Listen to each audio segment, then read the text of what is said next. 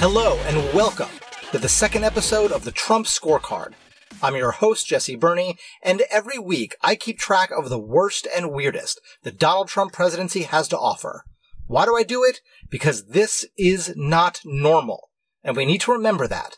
Trump is 2 weeks into his presidency, and we already have way too much to cover. So let's get started. In a week where Donald Trump nominated a justice to the Supreme Court, nearly started a war with 3 countries, 2 of them allies, and seemed to think that Frederick Douglass is still alive, he managed to dominate the news with an entirely different story. I'm speaking, obviously, about Trump's Muslim ban, and let's not kid ourselves, that's exactly what it is.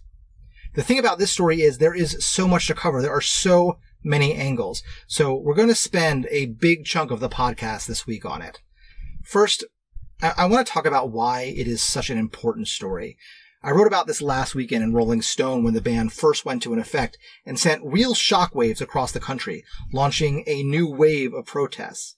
Because it is a shocking story, right? It's shocking to our sensibilities, and it is shocking to our idea of what America is supposed to be. There are a lot of ways to think about America. You can think of it as the land, or the 319 million citizens who live on that land. You can think of it as our history, our founding documents and our laws, or our economic might, or our military might. But when I think about America, like at its core, I think of America as our progress. We are a country that went from a place where human beings owned other human beings to one that elected a black man president. Look, we are far from perfect. There is so much left to do. There is a huge amount of inequality. There is racism, sexism, bigotry in all its forms. But at its best, that's what America is. The progress toward more justice, more fairness, more freedom, more inclusion. And President Trump's order is the opposite of all of those values. It moves America backwards. It did a few things. It immediately barred entry for all refugees for 120 days. Syrian refugees, it barred indefinitely. Refugees. These are people fleeing war, fleeing oppression, literally trying to save their lives and their family lives. He also banned nationals from 7 majority Muslim countries. It's Iraq, Iran, Syria, Yemen, Somalia, Libya, and Sudan from coming to the United States. This one lasts for 90 days. And it applies to students, tourists, kids who need surgery, even legal permanent residents. That's green card holders. Trump shut the door on them, and he shut it on them fast. Now, of course they've denied it's a Muslim ban because it doesn't mention the word Muslim in the order. But listen to the Washington Post story about the signing from January 27th. "We don't want them here," Trump said of terrorists in a signing ceremony at the Pentagon. "We only want to admit those into our country who will support our country and love deeply our country." In an interview with the Christian Broadcasting Network earlier Friday, Trump was asked whether he would prioritize persecuted Christians in the Middle East for admissions of refugees, and he replied, yes. We don't want them here. Let me tell you something. That is a message that will be heard loud and clear across the Islamic world. Terrorists will hear that message, and they will make sure every last one of their recruits hears it too. That's the exact same messages that groups such as ISIS are talking about. They want to tell the world, hey, look, we told you that the West hates us. We told you that the West hates Islam. And that's their main recruiting mechanism. That's Taif Jani. He's a policy coordinator at the People for the American Way Foundation here in D.C., and he's also an Iraqi refugee. He understands exactly how powerful this message will be as a recruiting tool for terrorists. I used to work in the past with a humanitarian aid organization to deliver aid to internally displaced people in Iraq, and we used to, read reports about recruiting mechanisms and the schools. ISIS have schools in Iraq and Syria to recruit children, and those are the exact things that they tell them. Like, hey, look, easily right now they can point out that the new president of the U.S. and say, look, that's the president of the most powerful country in the world, and that's what he's saying about you and your families and your friends. How do you feel about it? In 2006, Taif was 15 years old and living in Baghdad where he grew up.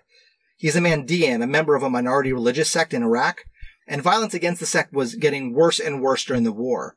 And then his father was kidnapped. He hasn't seen his father since. He fled with other members of his family to Syria and then obtained a scholarship to come to the United States. He eventually was granted asylum and obtained a green card and has made his life here in the United States. I asked him whether he was willing to travel out of the country now that the ban is in place. No, absolutely not. I mean, fortunately for me, I was able to go and visit my mom and sister in Australia on Christmas, right after, I received my green card, and I was able to secure the visa to go there. But prior to leaving the U.S., my lawyer called me and she said, "Please make sure you come back to the U.S. before Inauguration Day." And in a way, I understood why, but at the same time, I didn't want to understand why she was saying that, just because I spent 8 years of my life in this country trying to get my green card and finally have a sense of stability, and now I'm having my immigration lawyer telling me to come back before we're having a new administration because things are going to be different and you might not be able to come back here. So I literally came back, I think, a day or two before Inauguration Day, and I think if I didn't come back in time, again, I would not be talking to you right now. Taif says his situation is a lot better than other refugees. After all, he's here. And even if he doesn't feel like he can go visit his family again anytime soon, he says others are facing much, much worse. When you talk about Iraqi and Syrian refugees, that's a completely different ballgame, just because what these people go through and what they face and the conditions that force them to flee their homes is something that really can't be put into words, or you can't even visualize it. And I was one of them. I lived through the war, and I lived through a sectarian civil war, and whatever happened to me and my family is really tragic, and it's happening to millions of other people in these two countries and many other conflict regions around the world. So to slam the doors in the faces of all these people and to tell them that you're all threats and you're all basically not good people just because of what religion they practice or what region they come from, is just completely discriminatory. And it felt like it's the exact same reason why I fled Iraq. So it's just coming back to that same thing again. And it didn't sit right, and it still doesn't. Of course, Trump's justification for his Muslim ban is to protect us from terrorism. He claims he's going to implement extreme vetting. Extreme vetting. But as Taif describes, the vetting is already pretty extreme. Right. So so that took, I applied for a student visa, and the whole process took for more than a year and a half for it to process. And so that was just for me to enter the U.S. as a student then. But I also applied for asylum after I finished school, because I wasn't going to go back to Iraq, and my asylum, it took 2 years, and then another year until I got my green card. If you're keeping track, that's 4.5 years to go from first applying for a student visa to getting a green card. And they want to know everything about you. There's a lot of forms that you have to fill out, and you fill out everything that's requested and all the supportive documents. I mean, they ask every single thing, from your birth certificates to even Iraqi national IDs and passports and everything. I mean, and the questions that they ask on these forms are extremely tedious and rigorous. I mean, they ask literally everything, and they want to know everything about you. So they ask you about your associations, friends, family members, addresses of family members, whether or not you are affiliated with like certain groups. They ask, why are you applying? You have to write your entire story. You have to provide kind of like proof to your story, and what you're saying in your story is true. And I cannot remember the exact questions, but it was at least 25 pages kind of form. That's some pretty extreme vetting. Trump has never specified what it is he wants to know about refugees that we don't already know, or how he's going to get that information. And you know what? He probably never will. That's the perfect excuse to keep extending the ban. Those 90 and 120-day limits, just wait for them to get extended and extended and extended as they keep trying to figure out exactly how to put the extreme vetting in place. Meanwhile, the suffering will go on. Taif suggested that Americans need to learn about what these people are going through. We need to educate the American public that doesn't understand, again, the humanitarian conditions and the situation of those refugees and those immigrants, whether they're from Iraq or Syria or other parts of the world.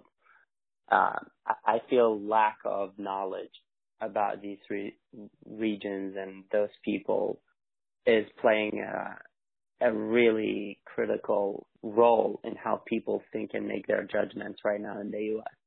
So I feel like a lot of what, our responsibilities is to educate these people and to let them know that a lot of these refugees and immigrants in the U.S. feel like this is their home and this is their the place where they can get their identity back. Very similarly to me. This is my home and this is my country, and though I'm not a citizen yet, I will do whatever it takes for me to protect the American values that I dearly cherish. America is supposed to be a welcoming place. We're supposed to open our arms to, and please forgive me for the cliche, your tired, your poor, your huddled masses yearning to breathe free. An America that closes its doors on people like Taif isn't America. Like I said in the beginning of the podcast, there are a lot of angles to this story. The ban wasn't just hideously immoral, it was also very, very poorly executed. Remember, the White House essentially crafted the Muslim ban in secret. They didn't get any input from the agencies that should have input into a process like this, like the State Department or the Department of Homeland Security. Normally a change this big would involve months of collaboration and consideration from a wide variety of experts. But this White House did it mostly on its own. They did get some input from friendly staffers on Capitol Hill, and this is honestly bizarre, they made them sign a non-disclosure agreement. That means the staffers couldn't tell their bosses, your elected representatives, what they were working on. So the administration started off by setting a tone of secrecy and mistrust with Congress. When Trump signed the executive order, remember, he said, "We don't want them here." He threw the government into chaos. No one was prepared, and no one, it seemed, even knew what it meant. Customs and Border Patrol, the agency responsible for enforcing the ban, was clueless.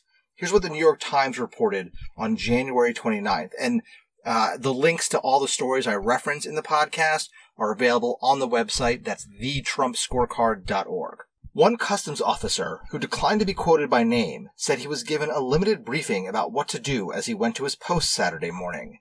But even managers seemed unclear. People at the agencies were blindsided, he said, and are still trying to figure things out, even as people are being stopped from coming into the United States. Quote, "If the secretary doesn't know anything, how could we possibly know anything at this level?" the officer said.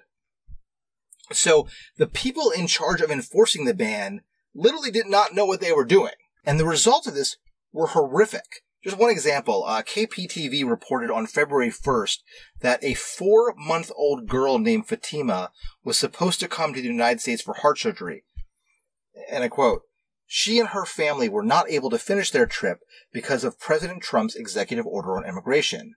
Fatima and her family do not have permission to come into the United States, even though they filled out the paperwork for tourist visas for the surgery, and even though her grandparents and uncle are American citizens. She needs the surgery as soon as possible," said Sam Tagizada, Fatima's uncle. A 4-month-old baby with a heart condition. These are the terrorists Donald Trump is trying to stop from coming into the United States. So huge protests erupted in airports across the country, and virtually no one knew what was going on. And then the lawsuit started, and federal judges started issuing stays. They said that people who had arrived with valid visas should be allowed to stay in the country. They said that those detainees should have access to lawyers. But here's where it gets really, really bad. Like constitutional crisis bad. This is from the Huffington Post on January 29th. The U.S. government must, quote, permit lawyers access to all legal permanent residents being detained at Dulles International Airport, a federal judge in Virginia ordered late Saturday. But U.S. Customs and Border Protection agents at this airport outside Washington, D.C. are defying the judge's order, blocking attorneys from talking to the lawful permanent residents CBP is detaining here. Think about that for a moment. A federal law enforcement agency is ignoring an order from a federal court. If the executive branch ignores orders from the judicial branch, we live in a literal tyranny. That's it. That's the line between a republic and a dictatorship. If the president and the agencies he runs are not accountable to the law, there is no more America.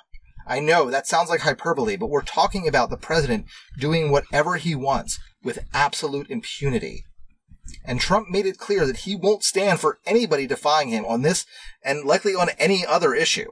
So, you know about the Attorney General, right? The acting Attorney General, Sally Yates, who was an Obama administration holdover, wrote a letter saying that she would direct the DOJ, the Department of Justice, not to enforce the ban. Here's what she wrote. My responsibility is to ensure that the position of the Department of Justice is not only legally defensible, but is informed by our best view of what the law is after consideration of all the facts. In addition, I am responsible for ensuring that the positions we take in court remain consistent with this institution's solemn obligation to always seek justice and stand for what is right.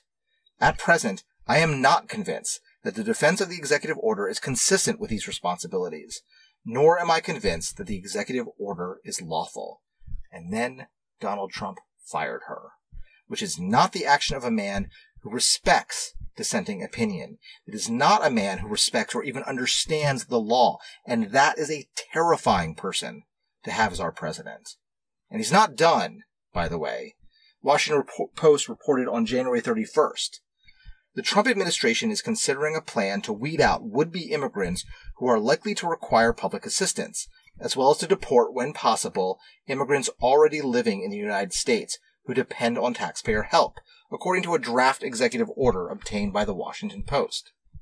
A second draft order under consideration calls for a substantial shakeup in the system through which the United States administers immigrant and non-immigrant visas, with the aim of tightly controlling who enters the country and who can enter the workforce, and reducing the social services burden on U.S. taxpayers.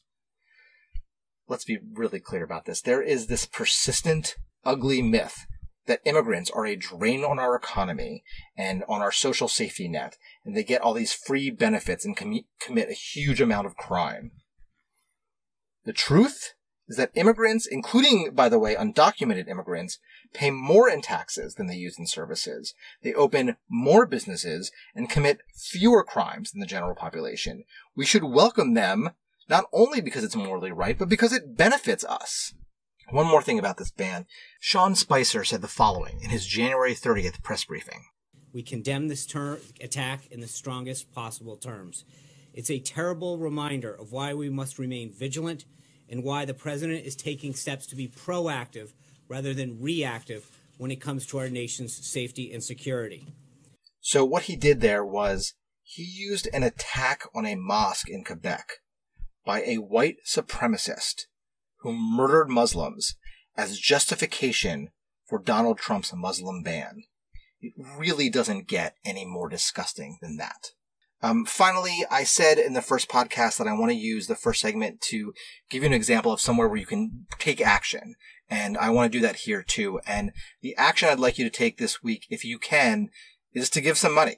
Not to me, One good example is the ACLU, who is fighting these bans. They have raised a ton of money online. They usually raise $3 to $4 million online in a year. They've raised like $25 million since this ban went into effect. They're going to keep doing great work. You could give to them. I personally, my choice to give this week was to the International Rescue Committee, which does some amazing work actually helping refugees like those who are currently banned from our country. So I will put a link to them on the website, so check it out, thetrumpscorecard.org. The Muslim ban was clearly the worst thing Trump did this week, but it wasn't the only news on the executive order front. Trump issued this bizarre and kind of meaningless order that requires that for any new regulation to go into effect, the government must eliminate 2 other regulations. This is one of those stories that shows how thoughtless deregulation advocates can be. You know, there are definitely some regulations we could do away with.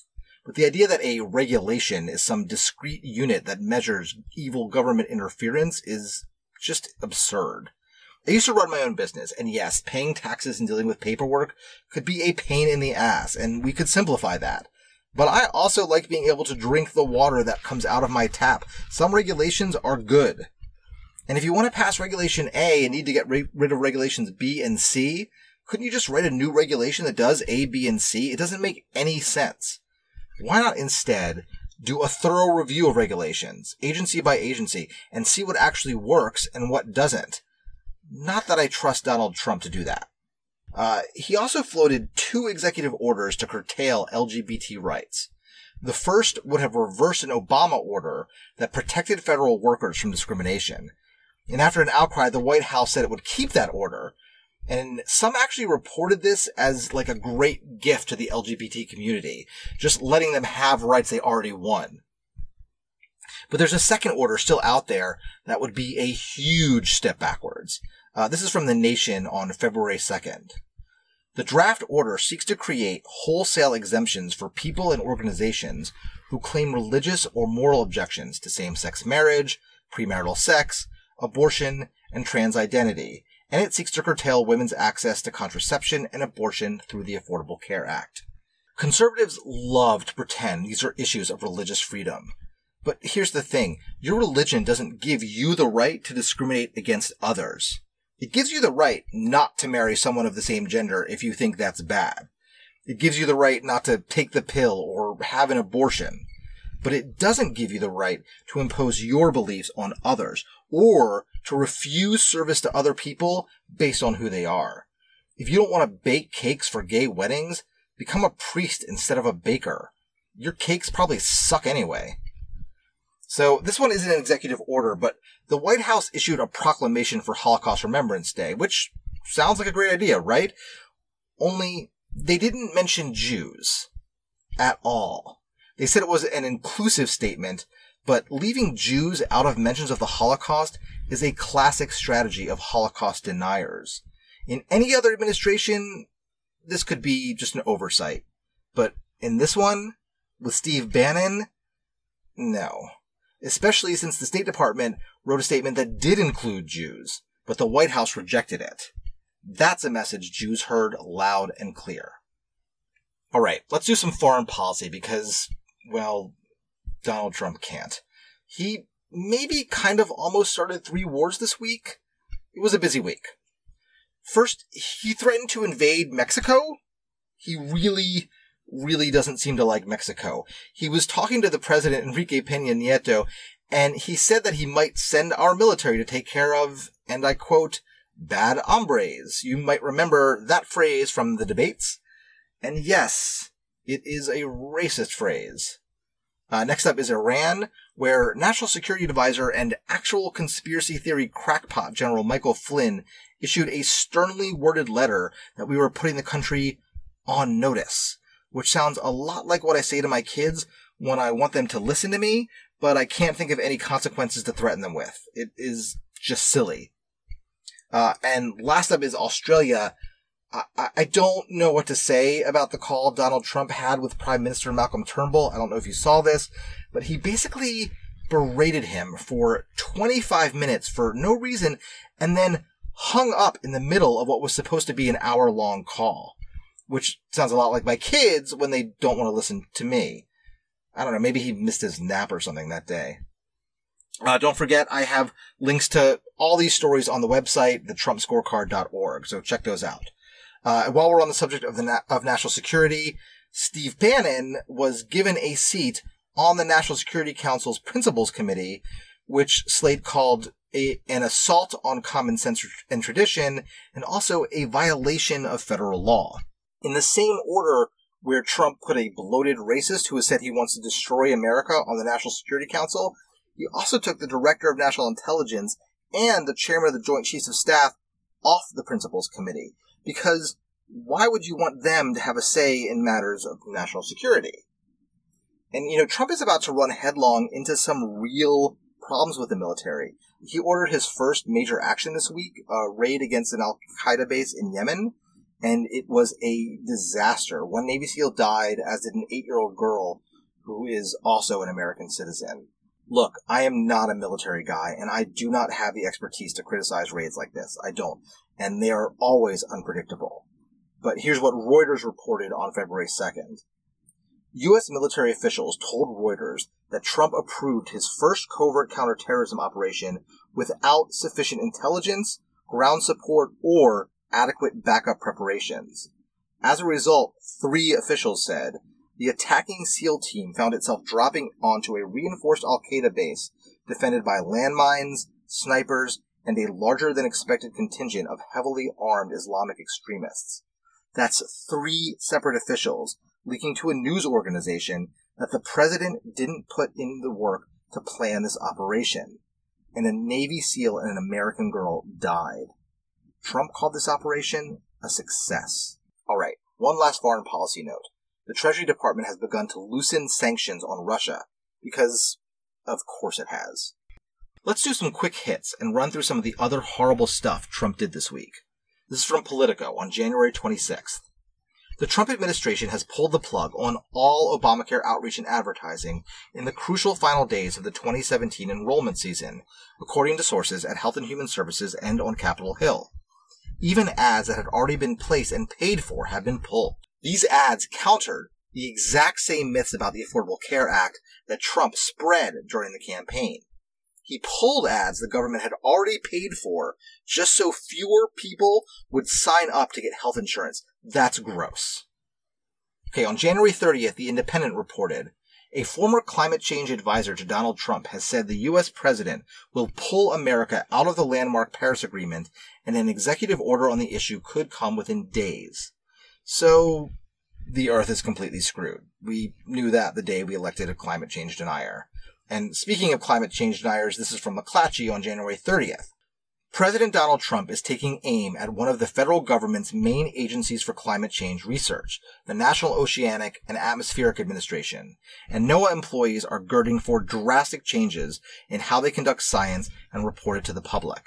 Trump has appointed a leading denier of climate change, Kenneth Hapala of the Heartland Institute, that's a conservative think tank, to serve on the administration team handling appointments for the U.S. Department of Commerce, the federal agency that oversees NOAA. We're maybe like a month away from this administration announcing that cars are required to pump out 10 times more carbon dioxide than they do now. Okay, in other terrible appointment news, here's CNN on February 2nd. Evangelical leader Jerry Falwell Jr., president of Liberty University, will lead an education task force put together by President Donald Trump, a spokesman for the university told CNN Thursday. It goes on. Falwell has been particularly interested in curbing rules that require schools to investigate campus sexual assault under Title IX, a federal law that bans discrimination in education. That's right.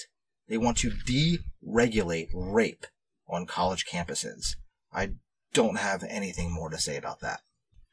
Let's end another horrific week on a better note. First, at an event to launch Black History Month, Trump gave just a weird, rambling speech that's, at this point, pretty typical for him. But the best moment was when Trump made it perfectly clear he had never heard of Frederick Douglass, has no idea who he is or what he's done, and possibly thinks he's still alive. Frederick Douglass is an example of somebody who's done an amazing job and is being recognized more and more, I notice. being recognized more and more, I noticed. That is some genuine gold from Donald J. Trump. And this last clip, well, I'd like you to listen, and if you haven't heard it yet, I want you to guess the event where he said it. But we had tremendous success on The Apprentice, and when I ran for president, I had to leave the show. That's when I knew for sure I was doing it. And they hired a big movie star, Arnold Schwarzenegger, to take my place. And we know how that turned out.